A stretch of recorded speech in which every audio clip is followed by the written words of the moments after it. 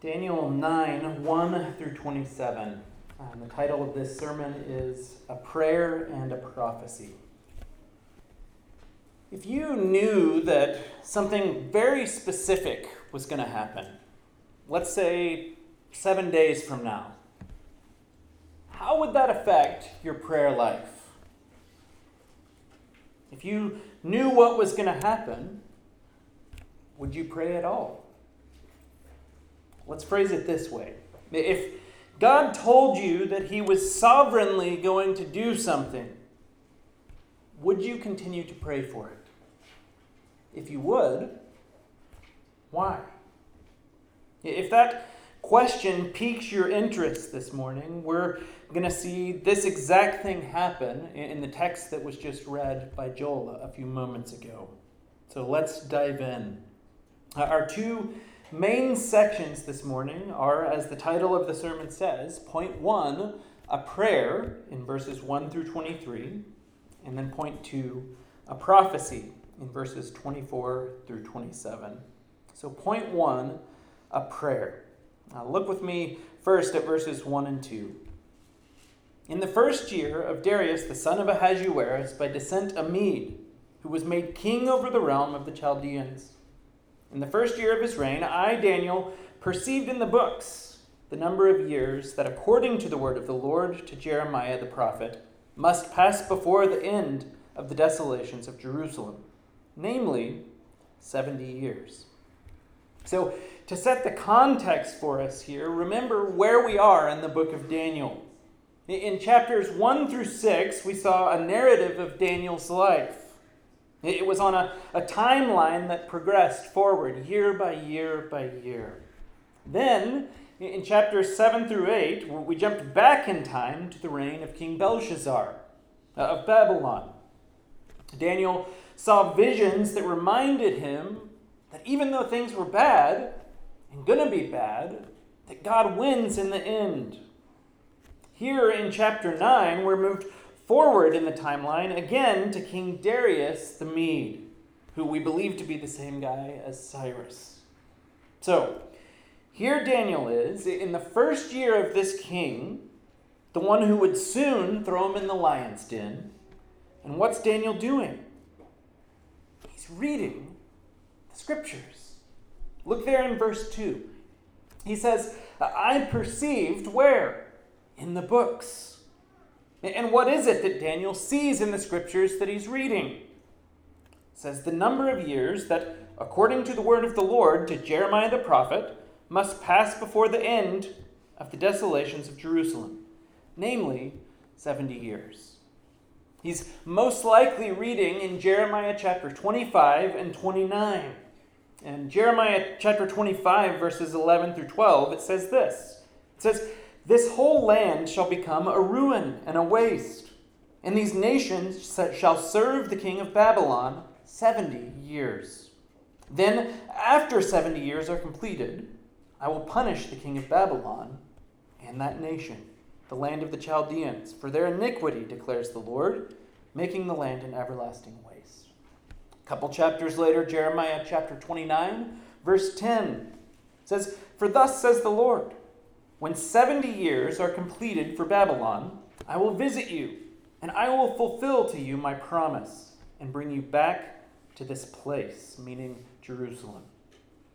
So, initially, years ago, when Daniel was a teenager, at the beginning of this book, he saw Jeremiah's prophecy of judgment take place.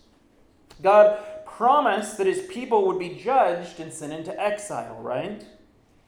God fulfilled that promise through the hands of the Babylonians. Daniel read that in Jeremiah, and then he lived it. He experienced it. Now, he's reading again, and he sees that God has promised through Jeremiah that after 70 years, he's going to punish who? The king of Babylon. Daniel just experienced that happening. Remember Daniel chapter 5, the writing on the wall story. God shows up and judges the king of Babylon. Requires his life. But Daniel also knows that right after that, God not only promises to punish the king of Babylon, he promises to bring his people back to this place, to Jerusalem. First, do you see that Scripture shapes Daniel's prayer life? His time in the Word is actually molding how he prays in this passage. He looks in the book, and then he looks to heaven. Now, I can't recommend this practice enough, praying through the lens of Scripture. If you want to know for certain that you're praying the will of God, if so, pray the Bible. Like Daniel, take the promises of God from the Word of God and pray for them. There are so many great prayers that Paul prays in the letters that are easy just to pick up and use as a grid for your prayers. Here's another easy example. If you've been around me, you've probably heard me pray this a time or two.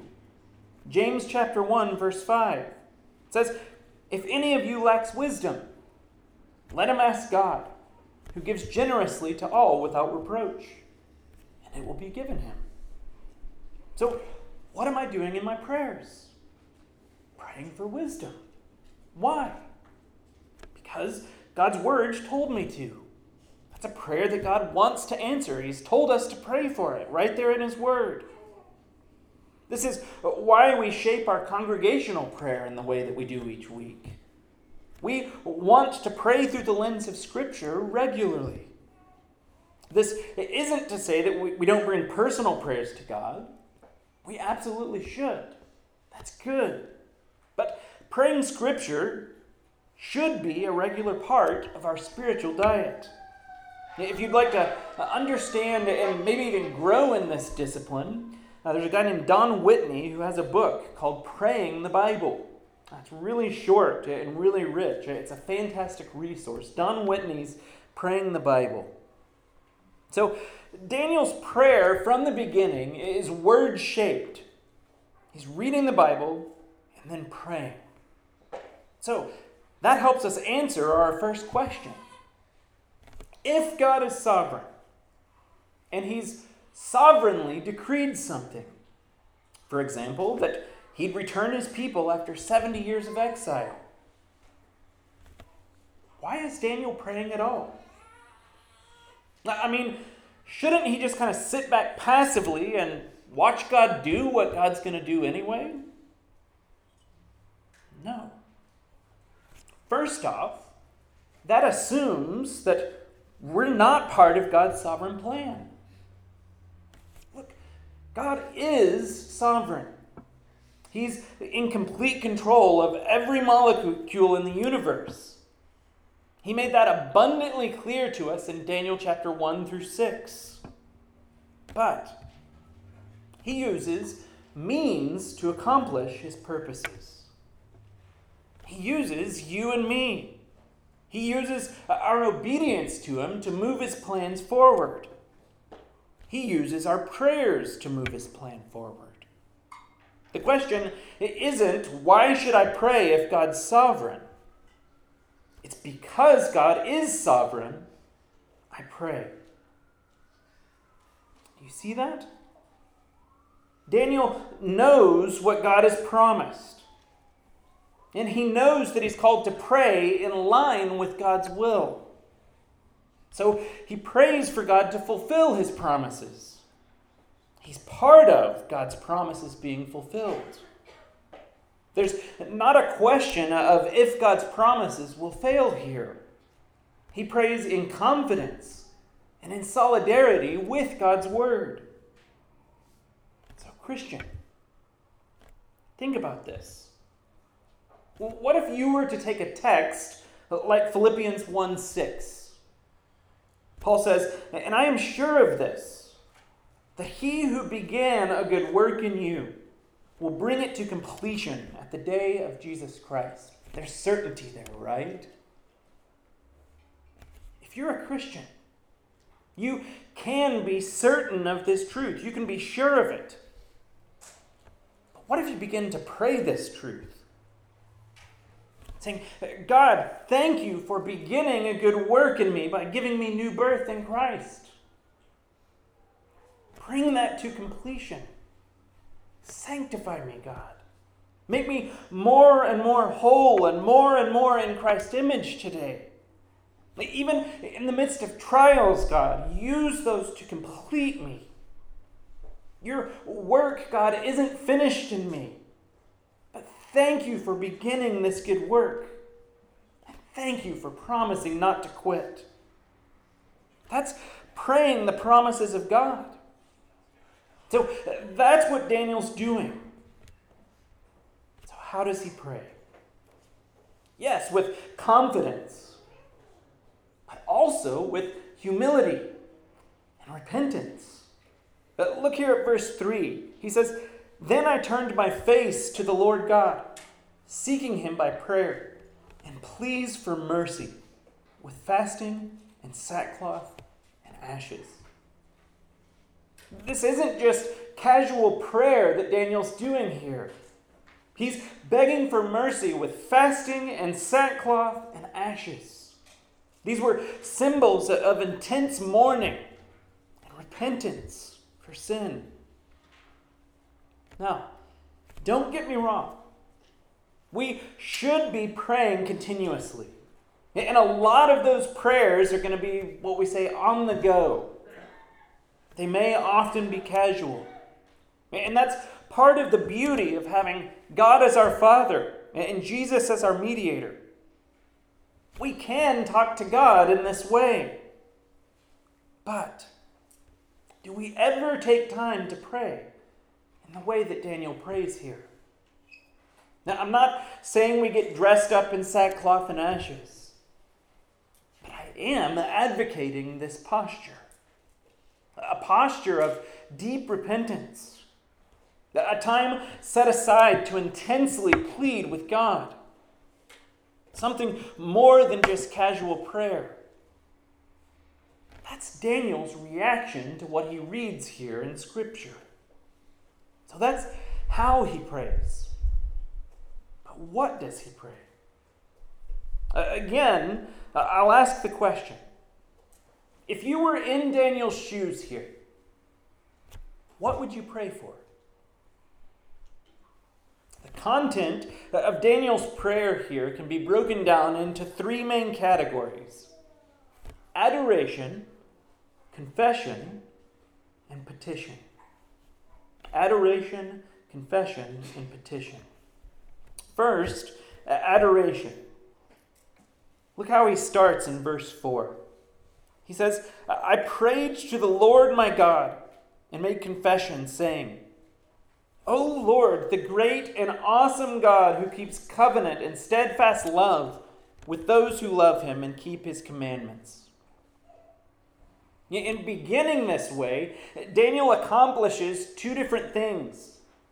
He first reminds himself of who God is, and he's couching his prayers in the character of God.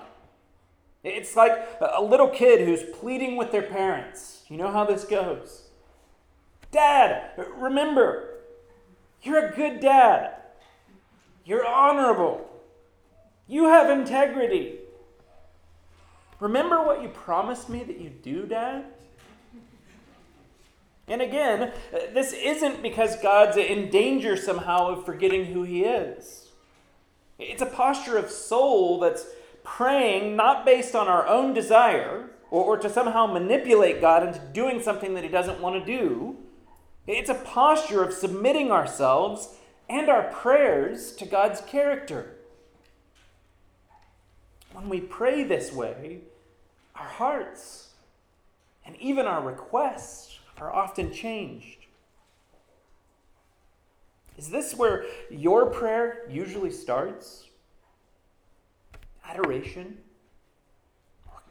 Acknowledging who God is? I have to confess, I often don't. I tend to jump right to asking God for things. Daniel Henderson, he rightly notices that so often in our prayers, we tend to seek God's hand before we seek his face. He says this. He says, I have learned that if all we ever do is seek God's hand, we may miss his face. But if we seek his face, he will be glad to open his hand and satisfy the deepest desires of our hearts.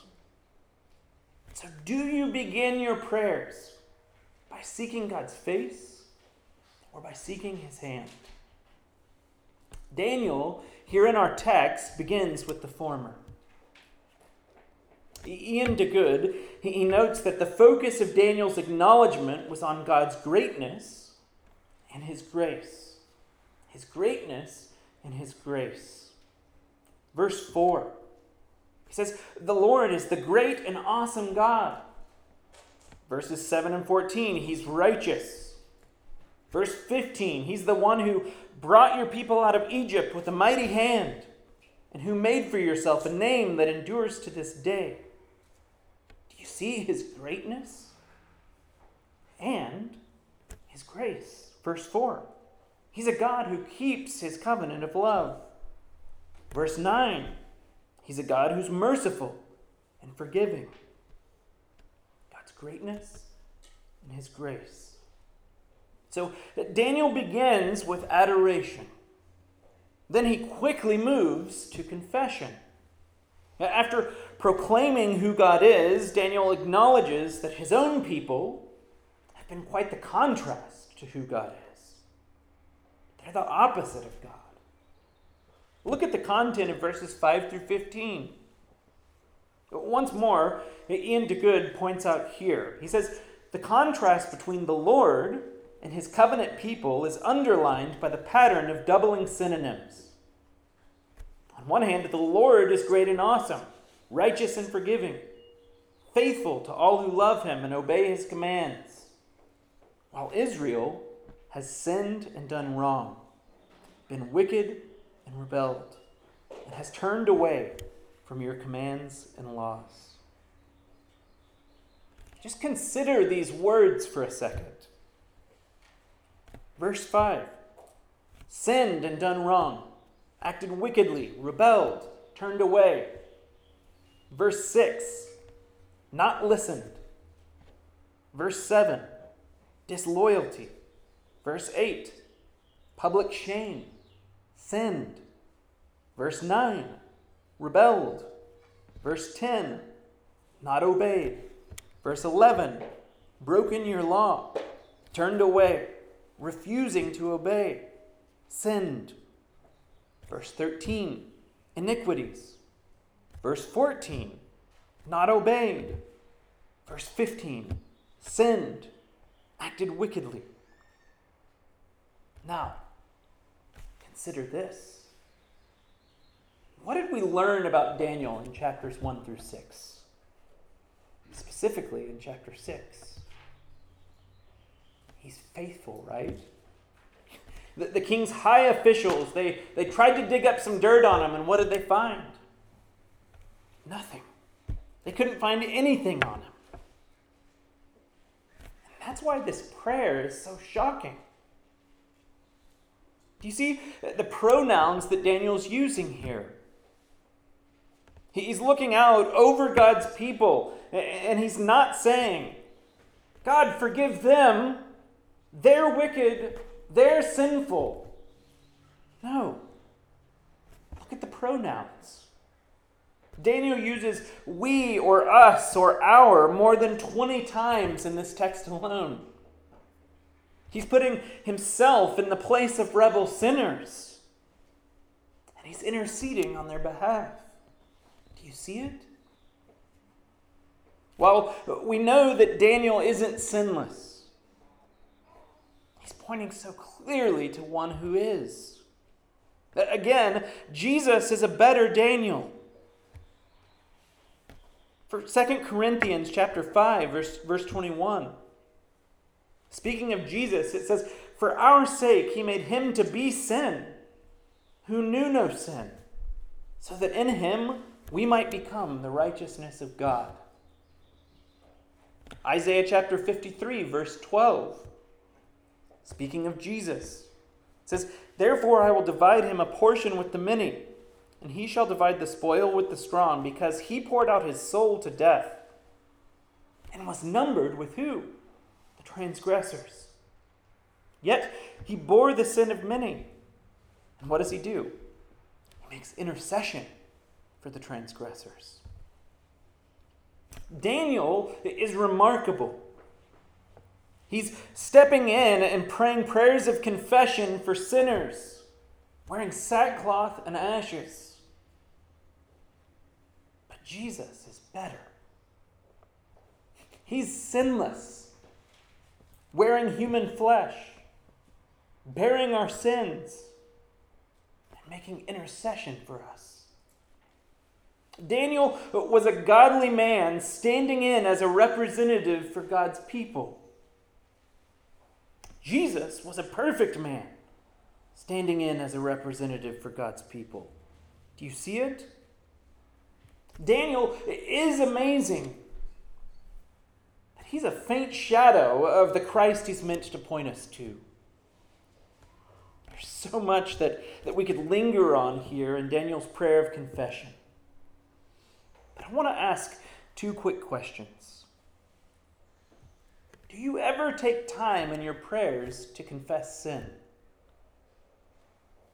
Just like with adoration before, it's so easy to jump right to asking God for things and never to, as David does in Psalm 32, acknowledge our sin. We intentionally, each week, give time to confession of sin right here in this service because that's good for us. But our hope is that this is a regular rhythm of our Christian lives. Do you ever take time to confess sin in your prayers? Second, and more importantly, do you realize that, like Daniel, Jesus is our intercessor? Romans chapter 8, verse 34. Paul says, "Who is to condemn? Christ Jesus is the one who died. More than that, who was raised. And where is he?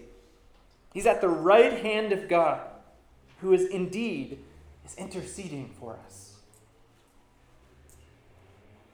Do you believe that, Christians? It's not meant to be a rhetorical question. Do you believe that? If you do you see how that changes even our prayers of confession? When you pray and confess sin, you have an advocate before the Father, interceding on your behalf. He's there reminding God the Father that he died for the sins that you're confessing. Hebrews chapter 7, verse 23 through 25 says, "The former priests were many in number, because they were prevented by death from continuing in office. But he," meaning Jesus, "holds his priesthood permanently, because he continues forever. Consequently, he is able to save to the uttermost those who draw near to God through him, since he always lives to make intercession for them." Christian, you're not confessing as someone who's about to be smote. You're confessing as someone who's already been forgiven by Jesus, the better Daniel. You can come boldly before the throne of grace. Christians are confessing people. We're not people who think we have it all together. We're people who know that we don't. We regularly confess our sins to God. So adoration and confession are central to prayer. And Daniel continues on to petition. Look at verses 15 through 19. He says, "And now, O Lord our God, who brought your people out of the land of Egypt with a mighty hand, and have made a name for yourself as at this day, We have sinned and done wickedly.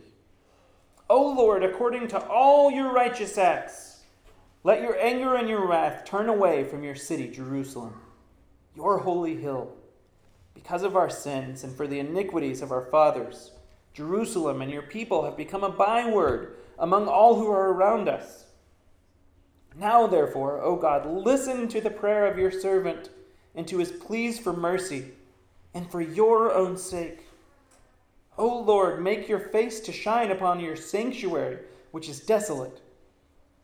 O my God, incline your ear and hear. Open your eyes and see our desolations, and the city that is called by your name.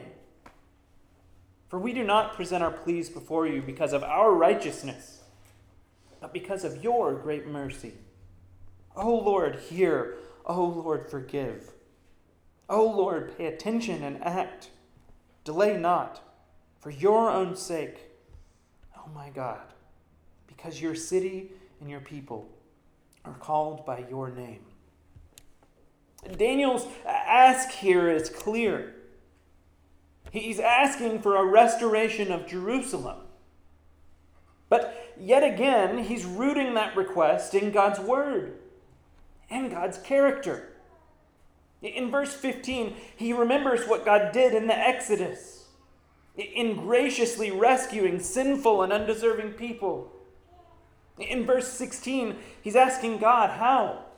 According to his righteous acts.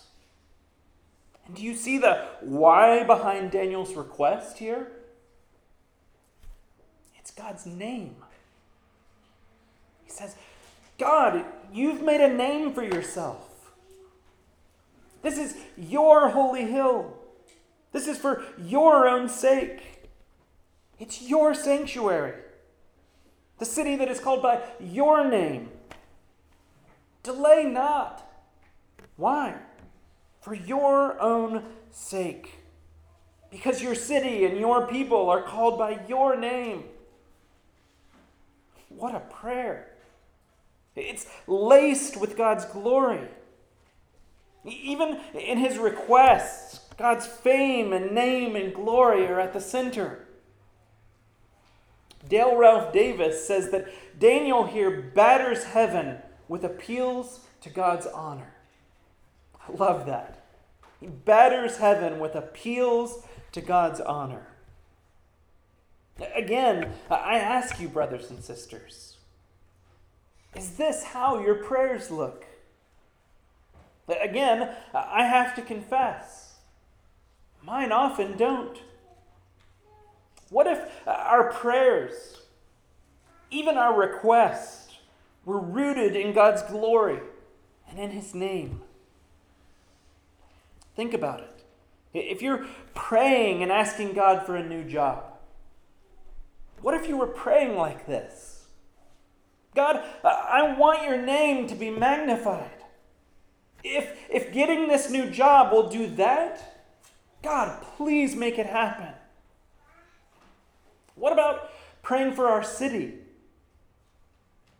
God, I see so many people around Santa Cruz who don't know you, or even worse, defame your glory. God, would you save them? Not so that our church might grow, but so that your name would be more and more and more glorified in this place. How could you root your prayer request in God's name and in his glory? That's the core of Daniel's petition here. So, what have we learned about Daniel's prayer? First, it's rooted in God's word. Second, it's structured in adoration, confession, and petition. That's still rooted in God's word and character. And look what happens next. Verses 20 through 22. Daniel says, "While I was speaking and praying, confessing my sin and the sin of my people Israel, and presenting my plea before the Lord my God for the holy hill of my God, while I was speaking in prayer, the man Gabriel, whom I had seen in the vision at the first, came to me in swift flight at the time of the evening sacrifice. He made me understand, speaking with me and saying, O Daniel, I have now come out to give you insight and understanding. So the words of prayer are still on Daniel's lips when Gabriel shows up. Can you imagine that? Have you ever prayed and thought in your mind, just wondered, is God really listening? Daniel never has to wonder. He gets an immediate answer. We know from history that within a year of the fall of Babylon, which would have been right after this prayer, that the Jews were allowed to return home to Jerusalem. We'll learn later that this was only a partial fulfillment of God's word. But isn't God gracious? He allows Daniel to know that his prayers were heard immediately. Do you know that? It's the same for us here this morning. God always hears our prayers immediately, even when we don't get immediate answers. God loves hearing his children's prayers, especially those that plead for his glory. And I want to point out just how God-centered Daniel's prayer life was at this point. Do you see what Daniel said in verse 21? He's recalling for us Gabriel showing up. And he says that Gabriel came when? At the time of the evening sacrifice.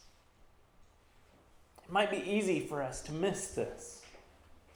But where is Daniel when he's praying this prayer? Not Jerusalem, right? What happened to Jerusalem and the temple? Destroyed almost 50 years before this prayer. So no evening sacrifices since 586 BC. Yet, here's this 80-something-year-old man still telling time on God's clock. This is Psalm 137, verses 5 through 6. It says, If I forget you, O Jerusalem, let my right hand forget its skill. Let my tongue stick to the roof of my mouth if I do not remember you, if I do not set Jerusalem above my highest priority, or above my highest joy. To be clear, this isn't about love for a particular city. Jerusalem represents God's presence and worship of the one true and living God. Daniel's identity is rooted in God's calendar. He's in Babylon, but he's not Babylonian. His thought life is still regulated by the worship of God. That's beautiful. He lives in this city. He serves this city relentlessly. But it clearly isn't his identity. His life is lived on God's clock. Is this how your life is oriented? Around God's schedule? His presence? Around worship? Or would you have to confess that the world more runs your calendar? For Daniel, his whole life was rooted in the presence of God and the worship of that one true and living God. And then look at what Gabriel says in verse 23. He says, At the beginning of your pleas for mercy, a word went out, and I have come to tell it to you. Why? For you are greatly loved. Therefore, consider the word and understand the vision.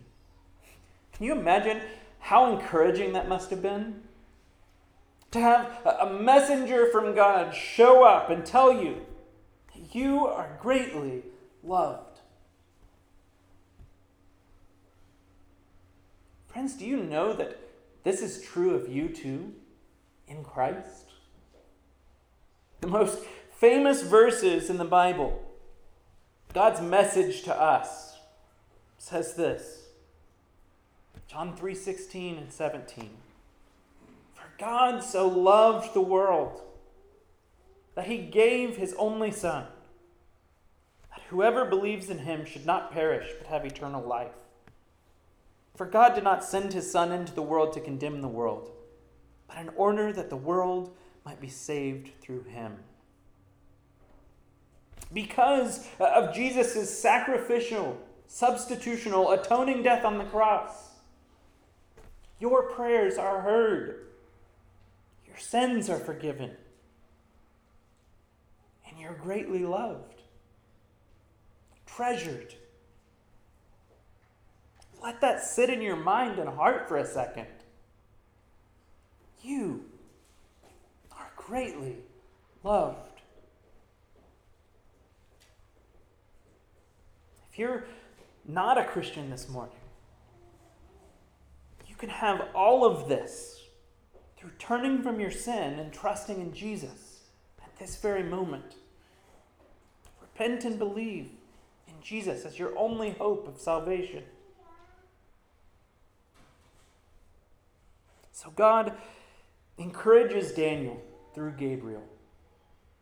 But he also tells him, amidst couching it in that you are greatly loved, he tells him that he's going to give him understanding. See, we learned earlier that Daniel understood clearly about the 70 years of exile, prophesied by Jeremiah. But he needed to understand the 70 weeks, or the 70 sevens. The return to Jerusalem was only a partial fulfillment of God's promises. There was something greater. But it wouldn't happen for another 70 sevens. It would be in the future. Like with Daniel and Jesus, Jerusalem, we should know, is a type of heaven. Return of God's people to Jerusalem is a foretaste of the return of God's people to the garden, to heaven, to restored relationship and communion with God. And that brings us to our final 4 verses. Point 2, a prophecy. Before I read these verses, I have to preface it with this. Almost every commentator that I read says that these verses are legitimately the hardest in the Bible to interpret. Alistair Begg, one of my favorite Scottish preachers, he once playfully said this about these verses. He said, "In what follows, I reserve the right to change my mind later this evening, and as often as necessary for the rest of my life, until I finally settle the matter." He says, "What I'm about to now unfold for you will annoy some, disappoint others, confuse many, and perhaps encourage a few." I like that. That's strangely encouraging to me this morning. Because this is true, I want to try to be as concise as possible and zero in here on where there's clarity. So look with me at verse 24. And again, I would just add, there are godly people who disagree on the interpretation of this text. So here we go, verse 24. It says, 70 weeks are decreed about your people in your holy city, to finish the transgression, to put an end to sin, and to atone for iniquity, to bring in everlasting righteousness, to seal both vision and prophet, and to anoint a most holy place. So first, 70 weeks, as it's translated, is literally 70 sevens. While many interpret this to be a literal 490 years, I do not. And I take my cue from Jesus here. In Matthew chapter 18, when Peter asks Jesus how many times he must forgive, what does Jesus say? As many as 7 times. Or he asks Jesus, do I have to forgive as many as 7 times? He thinks he's being really generous there with saying, do I have to forgive even 7 times? What's Jesus' response to him? Verse 22, Jesus said to him, I do not say to you 7 times, but 77 times. The literal rendering is 70 times 7. Do you think Jesus meant for Peter to tally up 490 times and then just to stop forgiving? I don't think so. His point was, Peter, keep forgiving. Now, almost always in Scripture, the number 7 is symbolic. One commentator notes that behind all biblical uses of 7 lie the 7 days of creation. Thus, the return from exile is not simply a new exodus, but a new creation, and thus foreshadows the end time. That's what I believe is happening here. Do you remember what we said all the way back in Daniel chapter 4? Nebuchadnezzar, the text told us that he was humbled for 7 periods of time. We acknowledged then that this meant God's perfect timing. That's what I see here in Daniel 9. 70 sevens. Each of these time periods will be in God's perfect timing. Gabriel is giving Daniel a prophecy about God's perfect plan in God's perfect timing. So, what are the 6 things in verse 24 that he says are going to happen? Got them up here on the screen for us. 1, transgression will be finished. 2, sins will be brought to an end. 3, reconciliation will be made for iniquity. 4, everlasting righteousness will be established. 5, vision and prophecy will be sealed. And then 6, the most holy will be anointed. Just look at that list for a second.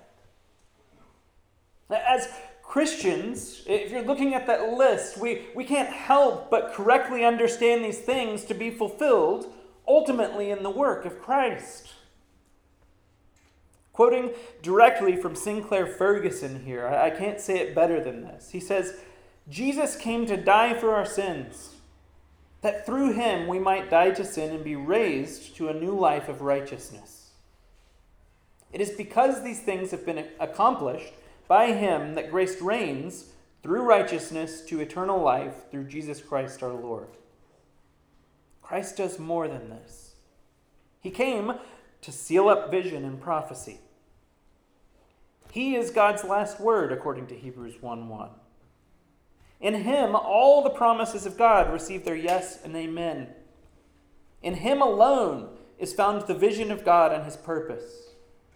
In him, prophecy and prophet are united. The most holy is a reference to the Holy of Holies, the tabernacle, and all the furniture of which were consecrated to God by careful ritual. Jesus came to fulfill all that the Holy of Holies represented. Jesus himself was and is the most holy. He perfectly fulfilled all 6 of those things. So let's think through this timeline a little bit. Verse 25. It says, know therefore and understand that from the going out of the word to restore and build Jerusalem, to the coming of an anointed one, a prince, there shall be 7 weeks, or 7 sevens. Then for 62 sevens, it shall be built again with squares and moat, but in a troubled time. The first 7 weeks, or sevens, seems to refer to Cyrus's decree, which, as we learned, allowed Daniel's people to return to Jerusalem, to rebuild the temple. That's what he was praying for in his prayer. That would happen actually quickly after this prayer. But then, Gabriel tells him there would be 62 weeks or sevens after that. This seems to refer to the time period from the days when the temple and the city of Jerusalem were rebuilt to the arrival of Jesus, the anointed one. So, the first 7 sevens and then 62 sevens after that. Now look at verse 26. And after the 62 sevens, or weeks, an appointed one shall be cut off, or an anointed one shall be cut off, and he shall have nothing. And the people of the prince who is to come shall destroy the city and the sanctuary. Its end shall come with a flood, and to the end there shall be war. Desolations are decreed. Do you see that? Again, this is so clearly a reference to the work of Christ. An anointed one shall be cut off and shall have nothing. Gabriel's using the words of violent penal death here. Look at Isaiah 53. It's one of the most famous prophecies about Jesus. Isaiah 53 verse 8. It says, "By oppression and judgment he was taken away. And as for his generation, who considered that he was cut off out of the land of the living, stricken for the transgression of my people." This prophecy, both in Daniel and in Isaiah, was fulfilled by Jesus on the cross. What did Jesus say from the cross? Quoting the words of Psalm 22, Jesus cried, my God, why have you forsaken me?" We sing this song, "How great the pain of searing loss." The Father turns his face away. He's cut off. As wounds which mar the chosen one brings many sons to glory. He was cut off for our sin. He took the penalty that we deserve. And the people of the prince who is to come shall destroy the city and the sanctuary. Its end shall come with a flood, and to the end there shall be war. Desolations are decreed. Who are these people of the prince who is to come? Satan's people. From the time of Christ's crucifixion, he's telling Daniel there's going to be continued war between the seed of Eve and the seed of the serpent. We've seen this theme over and over and over again in Daniel. Do you see just how upside down the message of the gospel is? It's good news that our Savior was cut off. It's only through that work that he would ultimately crush Satan's head. Through death, he'd bring victory. Through being cut off, he'd bring new life and a new covenant. Gabriel wants Daniel to understand that there's going to be a return to Jerusalem. That's about to happen. But the war is going to rage on until the end. The story of redemption won't be completed with the return from exile. So he's saying, trust and persevere. Finally, verse 27. And he shall make a strong covenant with many for 1 week. And for half of the week he shall put an end to sacrifice and offering. And on the wing of abominations shall come the one who makes desolate until the decreed end is poured out on the desolator. Now, a key question here for this verse is, who is he? Who's the he that he's talking about? Depending on your view of eschatology or end times, the he could be referring to different people. Some see this as a reference to Antichrist, making a political deal with the Jews at the end of time. Again, I don't understand it this way, even though there are godly people who do. I believe that the he here is a reference to Christ.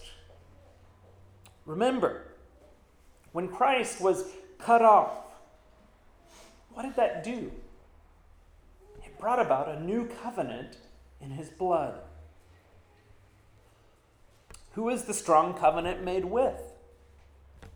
Many, the text tells us. This isn't universalism.